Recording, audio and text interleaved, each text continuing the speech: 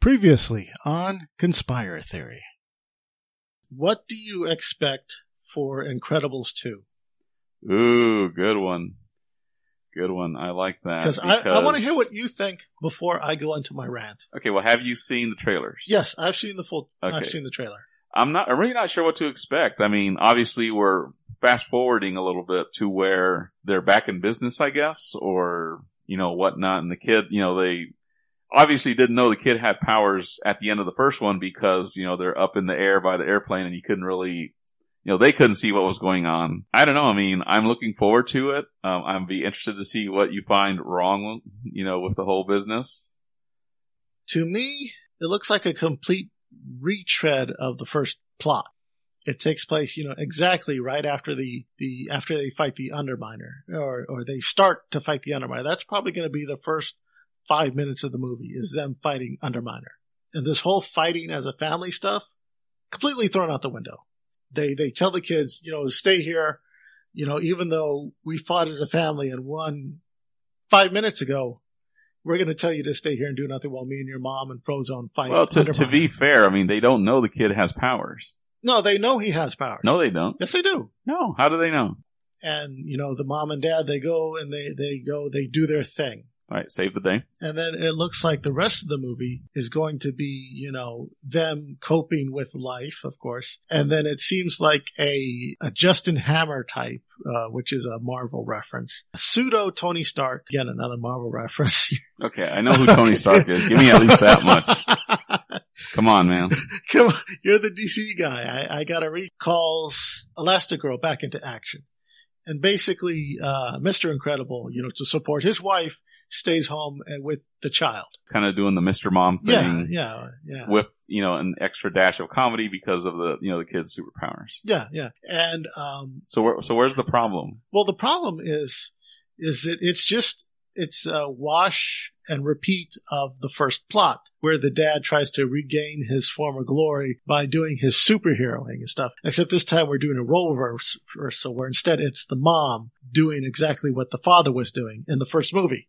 Yeah, but I just don't see it because she's really not interested in reliving the glory days. Her thing is she wanted permission. She in the first movie, she says, nobody asked us to do this, to be superheroes. No, wait, that's Frozone. Well, no, I think she says it too. I know Frozone definitely makes that point because when they're in the car listening to the scanner, and he says, "You want permission to do this?" Like, yeah, I might like to have permission. Or how about, let's just go bowling. So yeah, I think she's doing it out of a sense of duty, and I don't know, maybe you're right. Maybe she, she's going to get into it and, be like, oh my goodness, this is, like back in the day or whatever. Yeah. Cause I expect her to that's what it looks like from what we've seen. It looks like a retread of the first plot with the role reversal and the Jack comedy with the Mr. Mom stuff. That's probably going to take a large bulk of the thing because so far I haven't seen any new action of the kids doing anything unless it's in the home. And, let's just cut to the point. You want the Fantastic Four. Exactly. You want all of the whole family, battling Dr. Doom or whatever. Yeah, exactly. And now given that this is, just the first trailer and maybe they haven't shown us the rest of the movie. Well, if they're smart, they haven't shown us the rest of the movie. So maybe this could be just the first 20. But from what I've seen, from what you're guessing at. Yeah, from what I can gather. You're wrong. From what I can gather. Wrong. It's not selling me. See, if I was putting this on YouTube, I would put the picture of Luthor, screaming, wrong!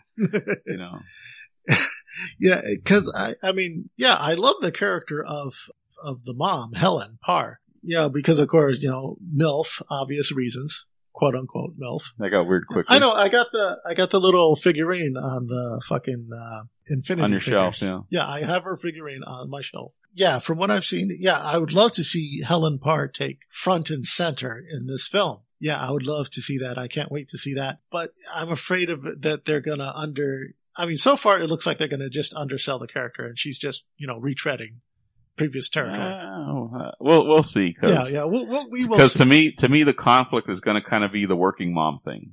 Yeah. Because she's going to be out doing the superhero thing. Dad's going to be at home with the baby, and eventually it's going to be like kind of that whole work-life balance thing or whatever. That's my wild guess, but yeah. I'm optimistic. Yeah. You're pessimistic. Exactly. In your old age. Yeah. And now for the conclusion. I'm a sexy beast. Help. Oh boy. Hey kids, welcome back to another exciting episode of Conspire a Theory. Today we are doing a movie review of The Incredibles. We said we'd be back, and we are. And you don't have to wait 14 years for us. It's me and Eduardo Solis. Howdy, folks. We are back, and we're bigger and badder than ever for our follow-up episode of The Incredibles review. Incredibles 2, Superhero Boogaloo. Yep. Now, before we start off on The Incredibles, I want to talk a bit about as like with every single Disney Pixar-ish type of film, they always start up with, I guess, the short. And some are really good, and this one was, it was weird. It was a film called Bao, and if you've seen it, it's... Well, I think we should start off by, obviously, spoiler alert. Yeah, spoiler alert. If you've not seen Bao or The Incredibles 2, then... Yeah, and if you've seen The Incredibles without seeing Bao, I kind of envy you. Because Pete's sake. I could have gone without this one. It was, I got it. You didn't get it until I explained it to you. I didn't need it. That's the thing. I didn't need it. You didn't need the feels. No, I got you. It's okay. So basically, Bao was the story. Just a refresher. A mom is making some dumplings, and one of them comes to life, and then it's her, and the dumpling is her little baby, and it's like heartwarming trial through tribulation. And then over time, the dumpling grows up, and he goes on his own. He's about to leave and start his own life, fly away from the nest, and she does not want to let go. Well, with another woman. That's kind of to me, that's the kicker, is that not only is he leaving, but, he found another girl. Yeah, he's ready to sow his roots and he put a ring on it, and he's taken off. He's become a man, technically. He's ready to start his life. He doesn't need his mom anymore. And then she, of course, gobbles him up in an act of desperation because she just does not want to let him go. Mm-hmm. And then we get into later that short was a metaphor for the relationship that she had with her son. And then they come back and they eat and they cry. And I like that part. It was nice. It was like where they were sharing food. But for me, it was, okay. It was just okay. The punch got me, but the build up was, meh. I thought it was cute, and yeah. I'm not going to lie, I did kind of scratch my head for a little bit. Yes. At the, because it's funny because, she just horks him down. Just shoves the whole dumpling in her mouth, just boom, just swallows him whole. And you see her, just the horrified look on her face. And I'm pretty sure most of the folks in the movie theater were also, I know I certainly was like, oh my God, he just ate him. But then you see the actual, the son. The son. Yeah. The actual son is like, oh, okay. And when I saw that and kind of put two and two together, and they kind of tried to, I guess, explain it because you see a silhouette, a shadow that looks like, the dumpling, the shape of the head and whatnot. Yeah. And it's like, well, it's the son. Yeah. What I liked was that the dad, he brought him in, and because throughout the picture, it's just the mom and her boy. Yeah, we only see the dad like twice. Yeah, at the very start when they're having dinner, and then the dad, he's like, Gert, he's saying, talk to your mom. Yeah, he shoves him into the bedroom. Yeah, when he comes home after the fact. Yeah, he does that whole, talk to your mom, because that's just a typical dad thing to do. And it was very sweet. It was very heart-touching. Aside from getting the whole feels and the metaphor and stuff, the jokes that we like to joke at projects like, oh no, she ate him up for daring to date a white woman. No, you had to go there. Yes. You had to go there. But other than that, you're not wrong. But you had to go there. It's cute for what it is. It's very, very cute. And but it was just okay. I like I said, I didn't need it to enjoy the movie. Any final thoughts on Bao? No, just I found it amusing because I've read reports where it didn't quite go as well with audiences particularly, and we have to go here, particularly white folks in particular did not get it. Were totally like weirded out by it. They didn't, the metaphor kind of flew over their heads. Yeah, I can see that. You know, and so, but like I said, just that particular group kind of just weirded out over it. Yeah, which I thought was amusing. Well, I mean, to be fair, but you know, the Asian cultures in general are just so radically different from ours. Yeah, that, and it's kind of like, well, growing up in a mostly Hispanic household, food is a ritual in the house. And getting dinner together and stuff, the mom's a head chef, the mom is in charge, she is the matriarch. It's sort of getting together and eating together. That's just part of the family. That's how you keep the family together. And one of the scenes that I noticed was, in an effort to win her son back, she prepared this huge, beautiful meal, and he instead went to go hang out with his butt. Yeah. Yeah, and then she like angrily just ate it all up, you know, just gobbled it up in sheer anger. But that was that, and because that's a total mom thing to do. Yeah, Mom yeah, doesn't want food to go to waste. It's like a parallel, like experience in Hispanic cultures, or in my case, semi-Hispanic cultures. But yeah, it was cute, and I got it. I got the metaphor. I just okay, didn't wow me.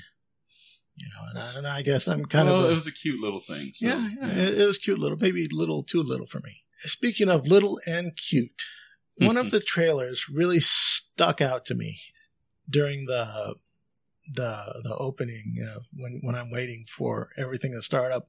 And one of the trailers that I'm really excited for is the Christopher Robin movie with Ewan McGregor.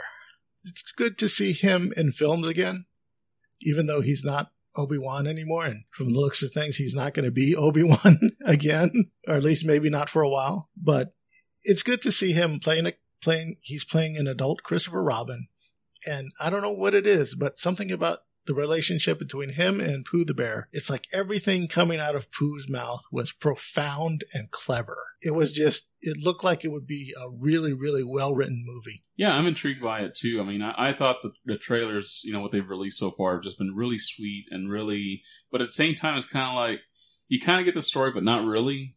Yeah. You know, because, you know, apparently, you know, of course, you know, as a child, you know, he grew up with these, you know, characters in his imagination, all that good stuff. Time goes on. You know, and you grow up and you abandon, you know, those types of things. And then at some point in the future, Pooh comes back. Yeah, he gets dragged back into it. He gets dragged back into the 100-acre woods. And I remember when he's trying to crawl through the door, of course, it's much smaller now than when he was a child.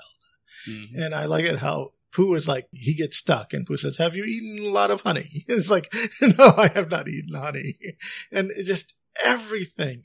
I mean, just, well, and I don't know who did the writing, but every single word out of Pooh's mouth is clever as F. Well, a lot of it, I think, is not even like new stuff. To me, it sounds like it's straight out of the storybooks. Yeah, it's you know, things that he said in, you know, this story or that story or, you know, what have you. And going back into things we like, I loved his, you know, Christopher Robin's response when he gets stuck in the door. Because it's kind of like he's going through the motions. It's like, oh no, not, you know, oh my, look at me, I'm stuck. You know, just the way he says it, it's like going through the motions again. Of that. It's like we've been there, we've done that, and it's familiar territory. It's one of those check boxes that we have to check. Yeah, and I like, and they had who plays his wife? I forget the name. But she played Captain America's love interest in the Marvel films. And it's good to see her get work again. Of course, now it's like she's again in another 40s-ish period piece. I guess they just can't keep her out of that decade. She always plays love interest in the 40s. Captain who? Don't go there. Yeah, Weisenheimer. Well, you see, Iron Man is this rich guy. It's like, I know who cotton picking Iron Man is. We both re-listened to the last episode, and it was I can't believe you tried to mansplain freaking Iron Man to me. So I got a pokey on that. Okay, so the guy who's the equivalent of the Shield is. Okay, I won't do it again. America. Okay, America Man. That's who he is. But no, I mean, I don't know that I'll watch it in the theater, but Christopher Robin just, you know, seems like a good, cute family film, much like, Paddington. And I still haven't seen the second one. No, the second one is fantastic. Okay. But, I think it'll be a good movie. It remains to see, like, how well it does. Granted, the 100 Acre Wood folks are, CG and whatnot. But I don't know. I'm just curious to see whether, how well it captures the imagination of kids in these modern times. Yeah. I think it's going to be a lot of parents dragging their kids to see the movie. Yeah, I'm pretty sure parents are going to be dragging their kids. And I'm sure a lot of the parents, well, the older parents, they're going to probably get it.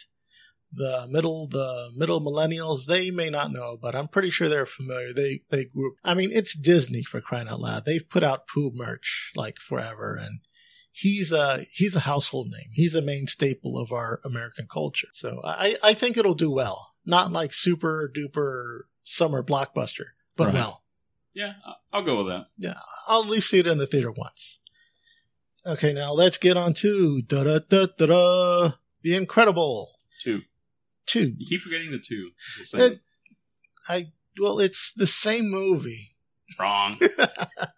Practically the same movie. We'll debate on Wrong. this. Now, a few of the talking points, there was like 5 talking points. Well, we made a lot of guesses based on the trailer. Yeah, based on the trailer. On what, 90 seconds of film. Yeah, and one was, well, you wrote down 5. Well, there are 5 points that you made and 3 points that I made. One was, I said it was a retread of the movie. You Uh-huh. disagree. I disagree. I believe it is, and I will explain. Number 2, it takes place right after the movie, Mm-hmm. and it continues, chronologically, like throughout. Yeah, literally. Like that. There's no skip. Exactly. There's no skip, like, because I thought that they would, like, do the Underminer action scene, then skip 5 years later. No. And then the third one I put down, Jack's superpowers. Is the parents discovering. You thought they were already aware of it I thought they were already aware. I was wrong. Dead wrong. Totally wrong. Completely wrong. That's Wrong. That's probably the best thing that I was wrong at.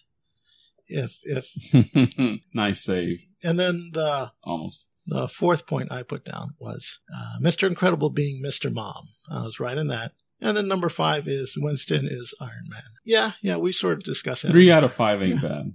Yeah, I'll concede that point. What I said was that the movie was going to focus on the superheroes being able to superhero again, which was incorrect because it's actually, they're trying to make superheroes legal again, by Elastigirl doing illegal superhero activity to sway public interest by showing their side of the story and all that fun stuff. I also thought that Elastigirl was doing it, and this kind of goes into my point about how it's not a retread of the first movie. Because the first movie was Mr. Incredible trying to be Mr. Incredible again after the fact. But Elastigirl's motivations are different. She's doing it for her family. Now, she discovers that, she rediscovers the love for hero work. The love of the game. Because she calls Mr. Incredible, after saving the train or whatnot, and, she just goes gaga and is just, screaming, oh my God, it was so awesome and this and that. But like I said, her motivations are, they need a job. Somebody has to work to support the family, and it's going to have to be her because they don't want Mr. Incredible smashing up the place and costing, the government and whatever thousands of dollars. There are 2 characters, Winston and Evelyn Dever. They are the children of wealthy entrepreneurs who loved heroes. Okay, how can I best explain? Okay, so, like we said, spoilers, it's kind of revealed that Evelyn Dever is the big bad. Mm-hmm. And I gotta admit, she is by far my favorite villain. And I kind of, here's what I want to point out. When I first, on my first viewing, I thought that Evelyn and Winston were the parents. I thought that the 2 parents, that they weren't the kids, they were just the parents, and somehow they had some kind of machine or something where they would drain the life force from supers and rejuvenate themselves. Oh my God. No, that's what I thought. That's what I thought would happen, would be that they would, because they're rich, they have superpower stuff, right? They have high technology. It's not that far of a leap. To supervillain. Yeah, villain. that they would both be supervillains. Wow, that's just totally overthinking it. Yeah, I know, right? It's all those Marvel comics. I know. I thought that rot your brain. I thought that they were going to take them and like get more supers or take the family and juice them. Maybe this is from like, maybe I've been having too much Dark Crystal, but that's what I thought that would happen. I thought that because let's face it, the parents was, a man and a woman, and then the daughter and son, again, man and a woman, they fought like a married couple, but that's just sibling, it's just sibling rivalry. That's your typical, exactly. And, cause I thought that was, I thought that it was going to turn out that they were the parents, that they were juicing supers, but that was wrong. And well, my thing was, you get to a certain point and it's like, I had a feeling it was an inside job. Yeah. I didn't peg that it was, whether it was the brother or sister or whatnot, or maybe it was going to be, disgruntled employee or whatever. But when you get to a certain point, it's like, okay, this is an inside job. Somebody in DevTech, which is the name of their big giant company, is doing this. So the signs are there. Yeah, and in Fight Club style, you watch it a second time, you can pretty much see everything. Like the parallels between Evelyn and Syndrome. Let's see, they're both, inventors. They're both super geniuses. Mm-hmm. Apparently, in this world, super intelligence and villainy go hand in hand. It's like very hard to have one without the other. Either you're gifted with godlike powers or you're super smart. And if you're super smart, you're bad because you hate those with godlike powers. With one exception. What's that? Edna. Okay, that's good. That's a good one. I'll give you that one. That's a good one. Because she... Well, she worships them. Yeah, her thing, I totally did not expect I expected her to, okay, I'll take care of Jack, but, kicking and screaming, I'm you're going to owe me for this, Bob. I'll take care of your kid, but, I really don't want to, whatever. But, and it seemed to be going that route. But as soon as she pegs that the kid has powers, when Jack transforms into her, she's I want this kid. Yeah, well, at first she's very, reluctant. She has like no maternal compass or anything. And she doesn't even know how to hold the child. Yeah, and she says as much. Yeah. And then by the time they come back, she's Auntie Edna. Or at the when she kicks him out, she's Auntie Edna. And that was cute. That was cute. But back to my point, comparing Syndrome and Evelyn. Mm-hmm. Also, they both, like I said, they're smart. Super intelligent. And also, they have a black and white color scheme. Okay. Yeah, you can kind of see it. When you do the second viewing, you can see that Evelyn was sort of, her wardrobe, a little gothy, was very static. Like not static, like everything's the same. I mean, static is an actual screen static that you see on a screen. Because she would have pants and stuff that had static patterns on them. Yeah, I know. I wouldn't notice that because I'm not an artist. Yeah, and when you said static, I thought it was some like weirdo artist term that you were going to explain or whatever. One of her outfits, she was wearing a dress, and it was black and white, pretty much the same color scheme as Syndrome. Exactly, and she always had. I mean, they dressed her warmly, like she would wear like a sweater, and it was a white sweater with black pants. You wouldn't think of it, like she's still dressed like a bright or what would be a colorful person. Her color palette was always black and white. Well, I guess the best way to explain it, and this is where my experience comes in, is it was very businesslike. Yes, it was very business professional. It was, dark colors, grays, whites. My job asked me to come, dress, professionally. That's probably similar to what I would wear. Yeah. And what I liked about Evelyn is, again, she wanted to destroy all supers. Well, we're never given Syndrome's name. Mr. Incredible calls him Buddy, but he wants to destroy Mr. Incredible, and he wants to be a super. Well, he wants to be the only super. Yeah, the only super. And to give everybody else, when he said, when I've had my fun, I'll sell my technology so everybody can be a superhero. Yeah, and then when everybody's super, everybody's special. Nobody really is. Yes, exactly like Dash had said. It's just with Evelyn, she blamed supers indirectly. Mm-hmm. And it was like her father's reluctance to act self-preservationally rather than, his dependence on the heroes. Yeah, he was dependent on heroes because what had happened, they argued with it like in their first meeting, and I liked that. That was a good nod. That was a good, what do you call like Pavlov's gun or something where they... Chekhov's gun, where they put it out there that, hey, this is an important plot point when they first meet, when the old crew gets together and they head up to Stark Towers. Denver, Inc. And they go up there and they get into a fight, like a little tussle immediately.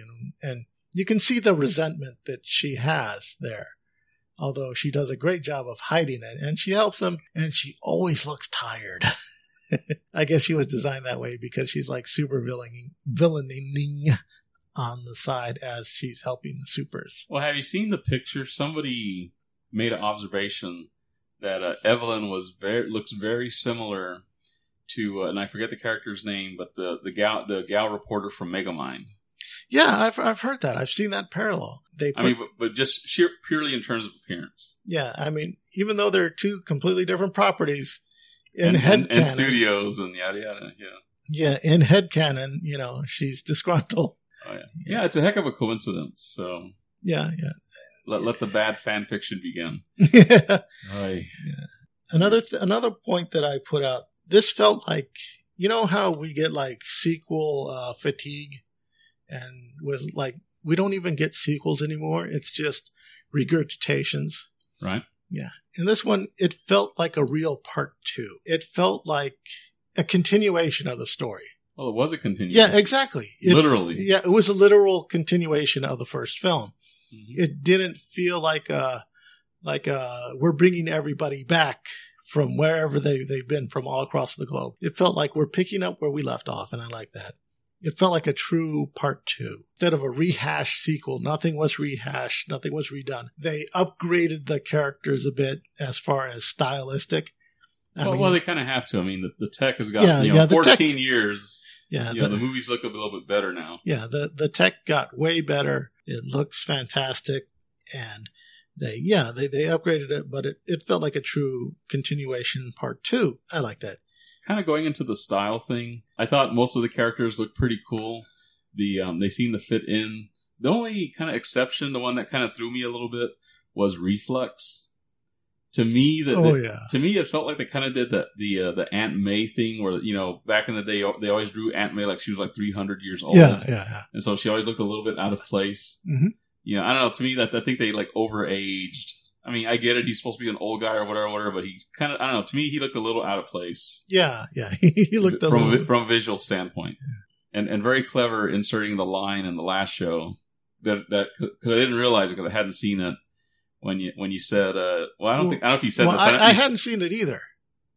Really? But no, I hadn't seen it. Yeah, you have. No, we were talking about the previews. Oh no, my bad. This is on chat. Okay. when you said, reflux, superpower or medical condition, you decide. And I see the movie. It's like, oh, okay, that was the guy. That was the line from the movie. Yeah. Okay. Yeah. One of the things that I kind of felt that was going to bug me was pandering.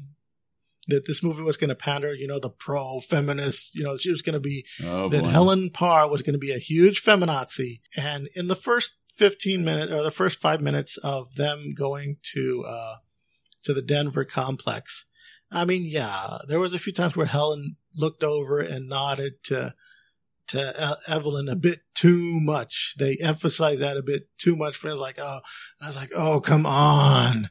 But then that ironed out.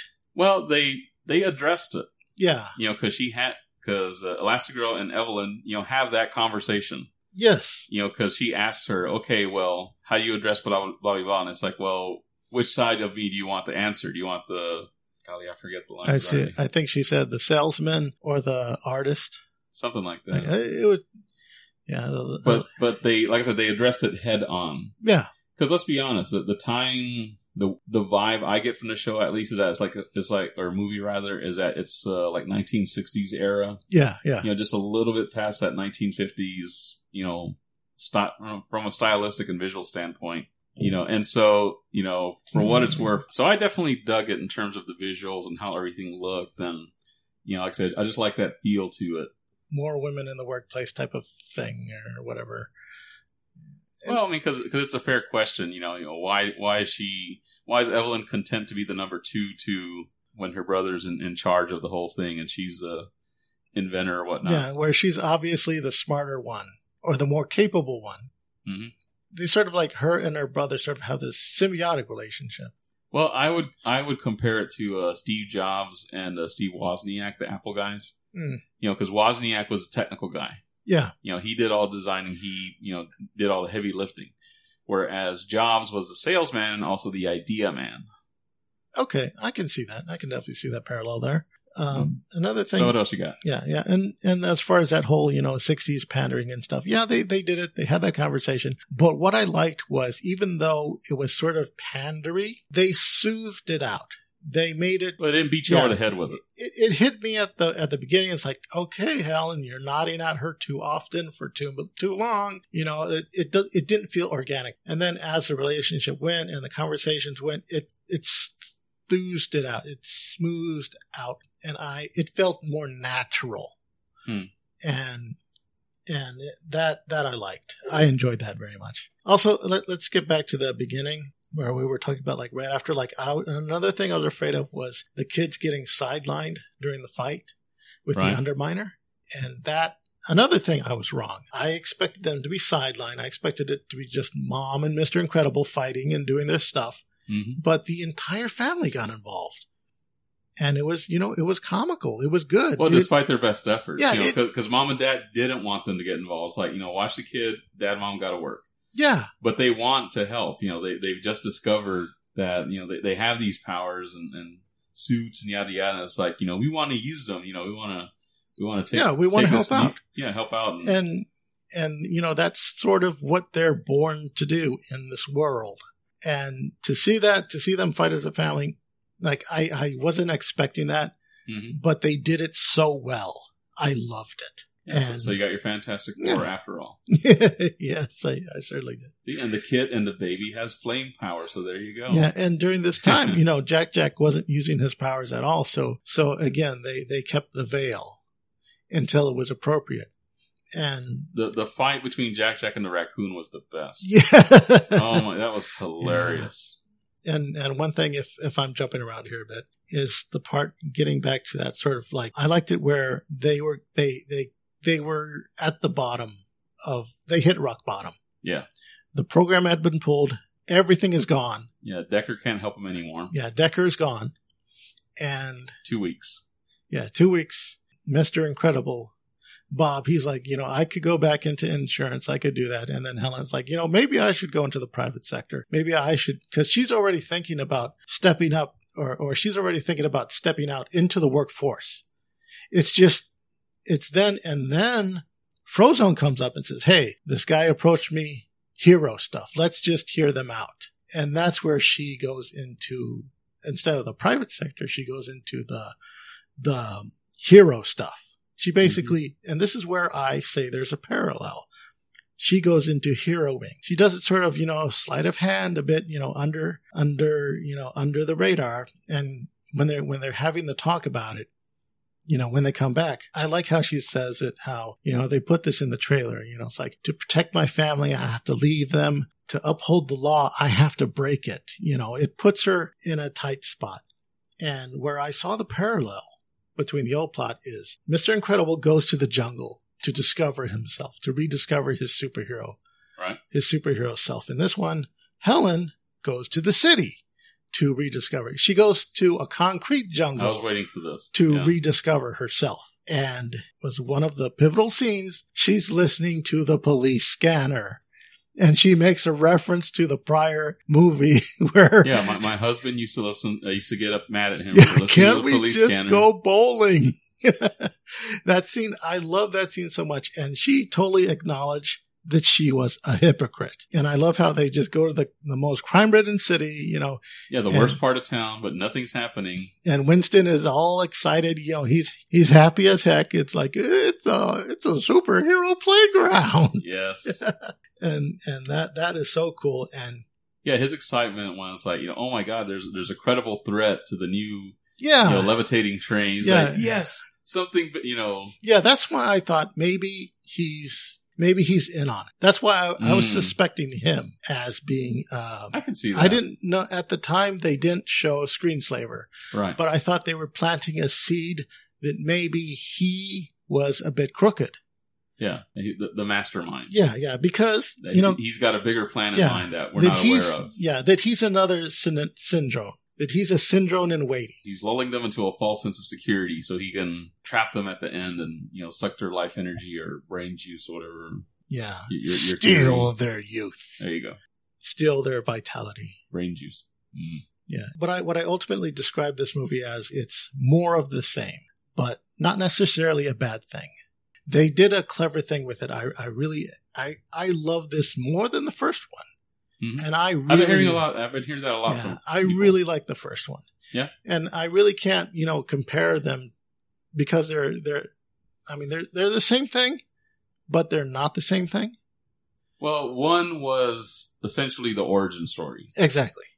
And so that's always going to carry a certain level of baggage. It's always going to be slower at the start. Yeah, we have to be introduced to the characters. You have to establish everybody. Exactly. These characters have to be established. And this one, they're established. We know who they are. We know what they do. We know what they love.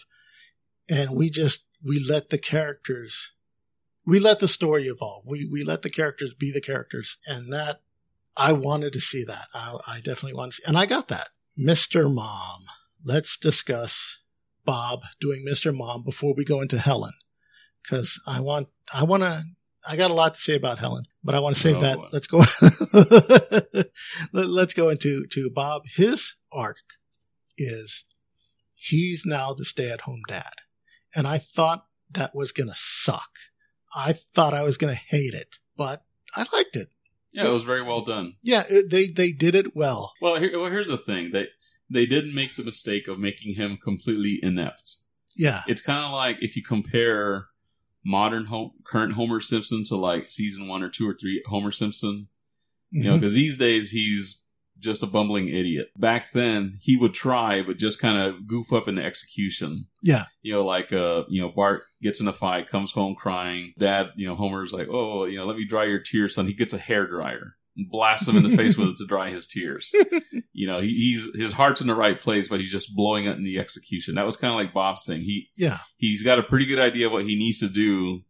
He's trying as hard as he can, but he's out of his element. Yeah, he doesn't know new math. Yeah, and I liked it when, and he needs help, so he goes to Edna.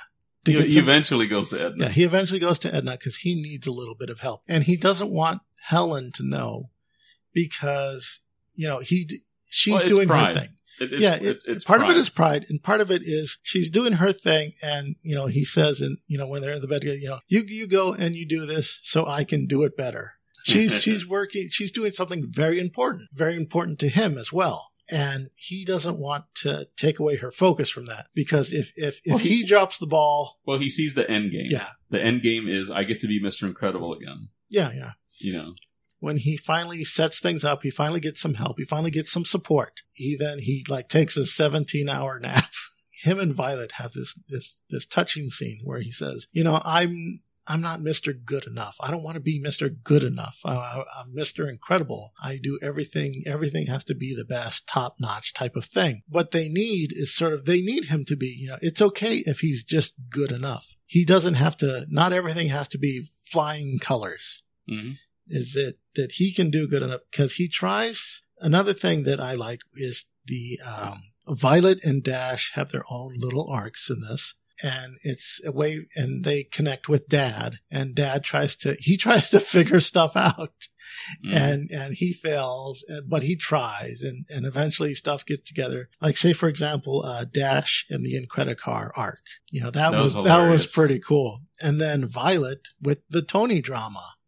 That was hilarious. Yeah, that gets into some of the little discussions we've had about the whole mind wipe thing. Yeah, I renounce superheroes. Violet, I like what they did with Violet too. They fleshed her out more as a character. Because in the last one, she was a shrinking Violet. She was a wallflower. Mm-hmm. She was basically a background character. She was learning to come into her own. And in this one, she's out there. I love it when Mr. Incredible, when Bob, he accidentally lets it drop that he had Decker wipe Tony. And then he closes the door and Violet's there and she's angry. She has her angry face on. She's like, you had Decker wipe Tony?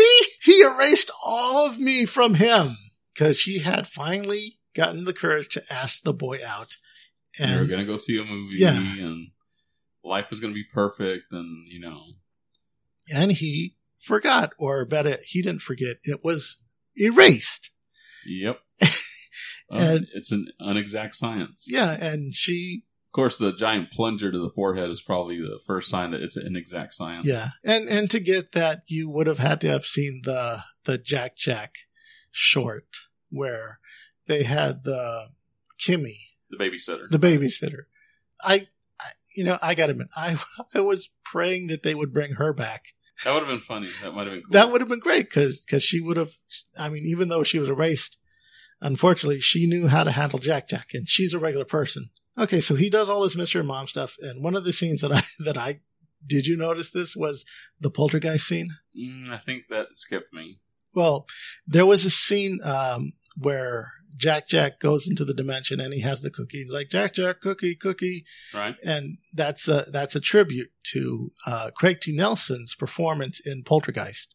Oh, see, Because that's way beyond me. in the Poltergeist movie, he's the dad in that one. It's Craig T. Nelson. One of his kids gets sucked into the alternate dimension, and you can hear the echoes through the house like they did with Jack Jack. And he's trying to talk to his kid, through the ether dimension, through the ether realms, and they sort of did a tribute to that in this one.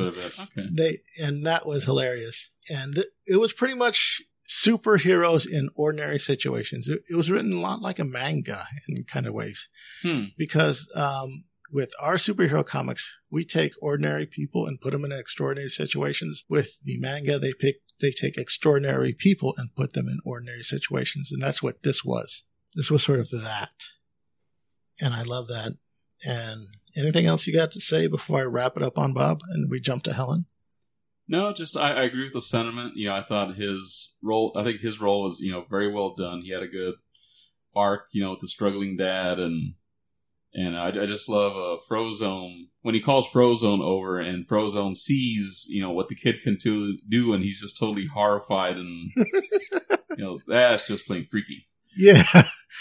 Frozone, as far as a friend of the family and stuff, I like him. I really like what they did with him, and especially the scene where the compromised supers show up at the house, and he says, "Well, Bob called me over because it's not safe." And he looks at them, and they're just, and that brings me into another thing that I noticed that I highlighted in my notes was Helen doing the working mom thing. All of her action scenes were extremely tense. Did you notice that? Not really. Well, there was like all of her action scenes. This was more of like it was more suspenseful, more tense, more like, I guess, atmospheric tension, as opposed to, with Mr. Incredible, when he's doing his action scenes in the first, it's just pam, zow, boom. In this one, they work to make the scene as tense as possible when she's chasing down the train, when she's going into the villain's lair for the first time. It's extremely tense. They have you on the edge of your seat the entire time. Right, as she's sneaking through the lair and looking at things. Yeah, and I love that. It kind of reflects also, her set of powers versus, Mr. Incredible's. Because she doesn't have, super strength and all that, whatever. So she has to think more strategically. Yes. As opposed to, Hulk smash puny human. Yeah, exactly. So I can see that, yeah. So it's a different set of action scenes, and different vibe. Yeah, and they work to make the scenes tense as possible, and I love that. That's probably what I enjoyed more was the tense action scenes as Helen was the center of the story.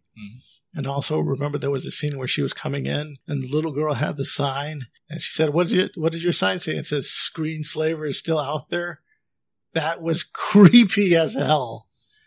Yeah, I kind of raised an eyebrow at that one too. Yeah, that made my head turn. I was like, what? Oh. She's in on it. She's the villain. She's trying to suck their brains. That was, it's like this. That's disconcerting, yeah. That it felt out of place, but the delivery was so well, you didn't see it coming. And that was incredible. That's what I liked. A lot of the stuff you didn't see coming. And I really loved, I loved Helen. I mean, I wanted to see her. In a way, this was her movie. Yeah. Because the first one was about, Bob. It was about Mr. Incredible. And then this one, more so, this like I said, this was her movie. Mm-hmm. Because like I said, her focus is, doing her thing to, support family and get the supers back. And yeah, I'll agree. Yeah, I liked her too. From what we saw in the previews, I was kind of a bit antsy about it. I thought it was going to be, all, like I said before, super pandering, magic, feminazi hour. But that's not what they delivered. They delivered a good, compelling story of a hero struggling against a new type of threat. Mm-hmm. And with the introduction of the other supers into the plot, complicated things better than I thought that it would. And that was refreshing. Void was adorable. She was adorkable. She's totally fangirling out when she first meets Mrs. Incredible, rather. Yeah, that's right. They meet. Elastigirl. Why do I keep calling her Mrs. Incredible? Elastigirl. Yeah. When eventually Winston introduces all of the characters to new supers that are starting to come out of the light and go to them to see what they can do to be, part of this new movement that's gaining momentum. Helen, of course, meets Vortex, and Vortex, I've noticed this happening a lot in superhero stuff, is now you're thinking with Portal's superpower. And I can understand that with the popularity of the Portal video game. Portals has become the new bullet time of the 90s. Okay. Yeah. I can't think of where else I've seen it's popped up. But. Well, it's popped up in this. It's popped up in the X-Men films. It's popped up in the Marvel movies. All the other ones that you've seen that I haven't. Yeah. So, okay. Yeah, so they're doing that a lot in here. Well, it's Marvel ripping stuff off. Yeah. That's what they do. Exactly. They take it and they make it better. Dark Side with a Michael Jackson glove. I'm just saying. Yeah. Just saying. But yeah, Vortex, her character was great. I loved her interaction. The fight scenes between her and Violet. Yeah, that was pretty crazy. Yeah, that's one of those, I really didn't see that coming, because Vortex found a way to get under Violet's shield. Void. Void. Void. Why did I put Vortex? I don't know. Okay. You're a writer and you're an artist and you're not so good at the word things. Void, not Vortex. Okay. Anyways. Yeah, she got through. Yeah. She got through the shields, and she found a way to counter Violet, and that was pretty cool. Actually, in general, I think all the action scenes were pretty darn good. Yeah, they were good. And to me, that's what made this movie a lot better, because you got to see, more from the first. You got to see more heroes, yes, and different kinds of heroes like Screech and oh Reflux, my God, Screech. The thing where I think Dash, does his run around him really fast thing, and he spins, he does the owl thing. He spins his head around multiple times. That was just freaky. Yeah, there was this one part where I think Dash was trying to sneak behind him or something, or there was some action sequence where he slowly turned his head around, and it looked so creepy. It looked unreally creepy, because before, when we meet Screech, he's this lovey-dovey, dainty little man. And then when he's I think it's when they show up to the house. Yeah, that's when they show up to the house. He twists his head around, and it's just so... Yeah, because he does it slowly. It is so creepy. It's like the little girl with the sign. It's the owl thing. It's what they do. You don't expect it. I mean... and he's wearing the glasses, the goggles, the hypno goggles, whatever you want to call them. So at that point, that something ain't right. Yeah. Which probably, amplifies it. Yeah, and it's just, and that's kind of that oh crap moment. Yeah, it's well executed. It is so well executed. I mean, so much of this movie is so well thought out. I just can't wait to get it as soon as it hits digital. I'm not going to even wait, it's digital. Shut up and take my money. Yeah, shut up and take my money. Because I gotta admit, The Incredibles, the first movie, was the only movie that I actually regretted pirating. I actually regretted pirating because it was so good. Mm-hmm. This was during the early 2000s This was 14 years Yeah. ago. Yeah, 14 years ago. You just go to the torrent site, you download it. It's going to have Russian subtitles or whatever. And then you just watch the movie. And that movie was so good, I had to buy a legitimate copy, and watch it over and over and over and over again. And with this one, I cannot wait until this comes to release for home theater so I can watch it over and over and over and over and over again. Well, not only that, but certainly with the first video release of the first movie, the second disc had just all this cool stuff about, the world and the other heroes. I mean, I don't know if you've ever gone through the second disc in the special edition, but they have like the NSA files, like on all the superheroes and the teams, because they, in the world. And that's what kind of drove me nuts about them just dropping it off, so long ago. It's like they did all this world building, and made this cool, world of supers. And it was just so neat. And then it's like, oh, no, okay, we're done. No more. Let's make, Cars 2 and Finding Dory. And it's like, we have Cars and we have Fish and Fenders. There you We go. have Fish and Fenders to create. And here's my little beef with the delay, because they basically did a mea culpa at the beginning where they said, oh, okay, we're very sorry. It's been 14 years since the last one, but movies take a long time to make. It's like, no, you were making other movies instead of this one. I mean, I just it fell a little flat to me, especially considering that Bud Luckey, the original voice of Decker, and one of the first animators hired at Pixar, passed away in February before the movie came out. They dedicated the movie to him. That's why you have a different person voicing Decker in the sequel. So, like I said, that I think if that hadn't happened, if he hadn't passed, before the movie was done, I think that would have not bothered me as much.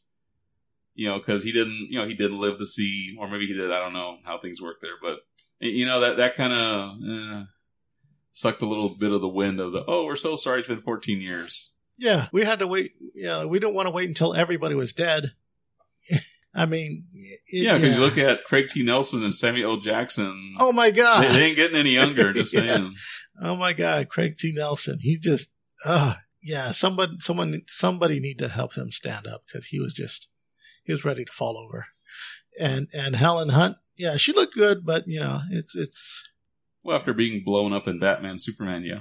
Yeah, I mean, yeah, she's got that That's that DC movie. I don't know. If that you've seen lovely Southern draw that, you know, as she gets older, the draw gets wider and, and her voice starts to go.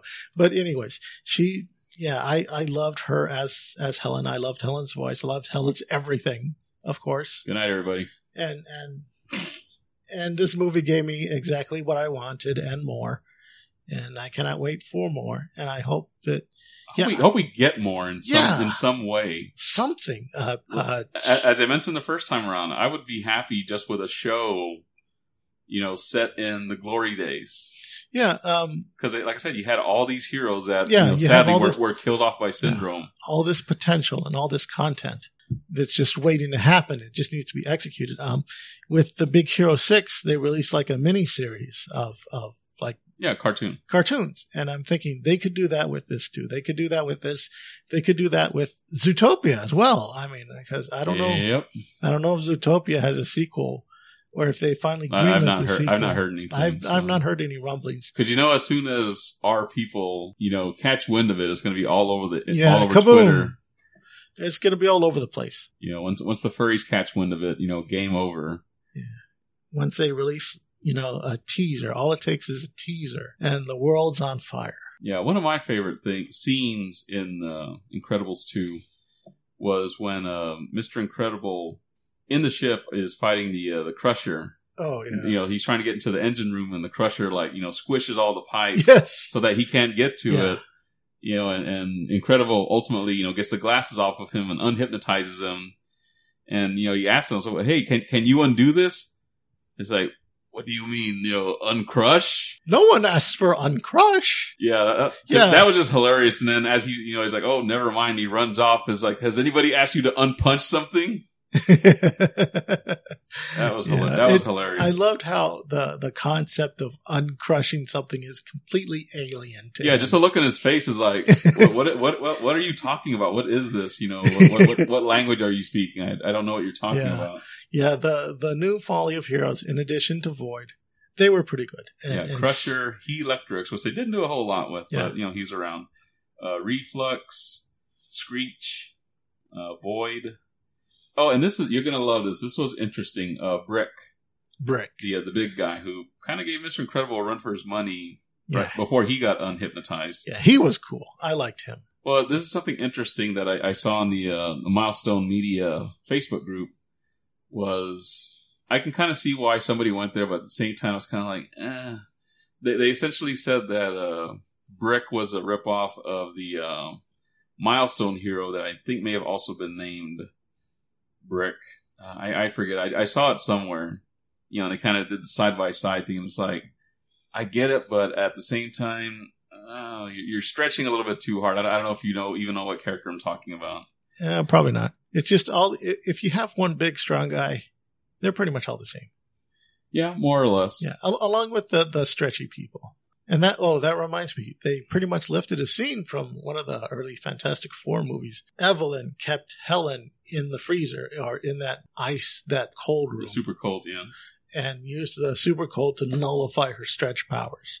I guess that must be a universal, because I don't read a lot of Elastalad or Plastic Man, so I don't know what nullifies stretchy powers, but apparently extreme cold is what you use to keep stuff from stretching.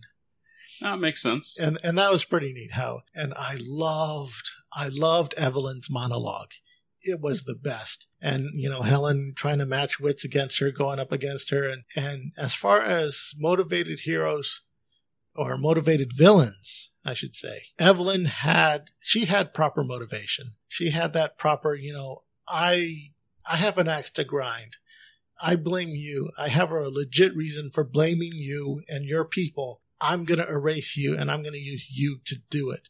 And I love it when she hypnotized Helen and she had her, stabbing her, say, "We have become bitter from helping you and taking out all your trash and doing everything for you." Yeah, the delivery on that was just hilarious because it kind of did the whole hypno talking without inflection, and we are bitter, and we just the way they talked was kind of like that classic 1950s ish.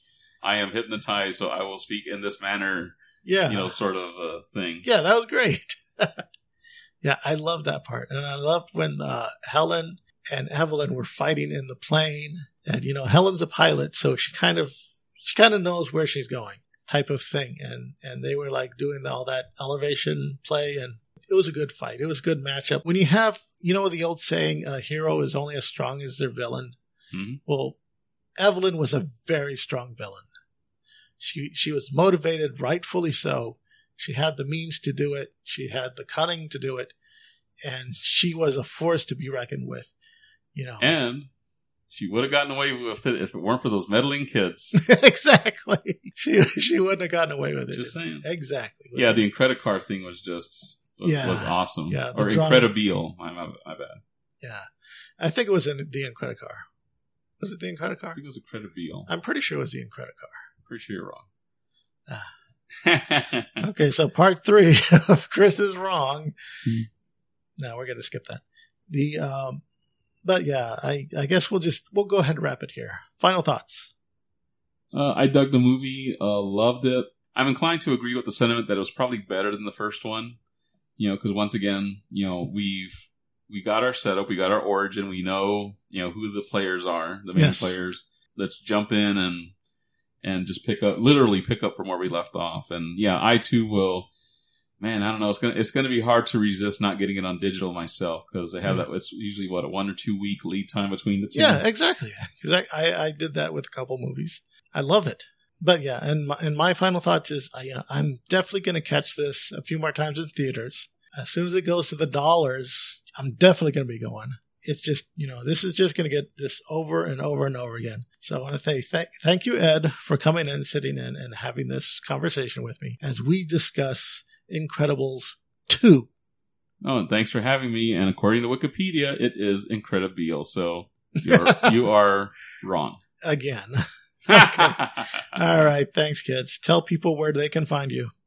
My website is eduardosolis.com. So check out my stories and podcasts and all that good stuff there. And thanks for having me, Chris. It's been fun as always.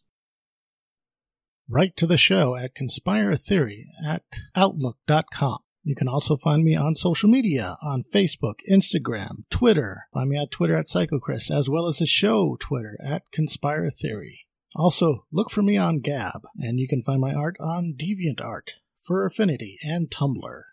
Contact information in the show notes. See you later.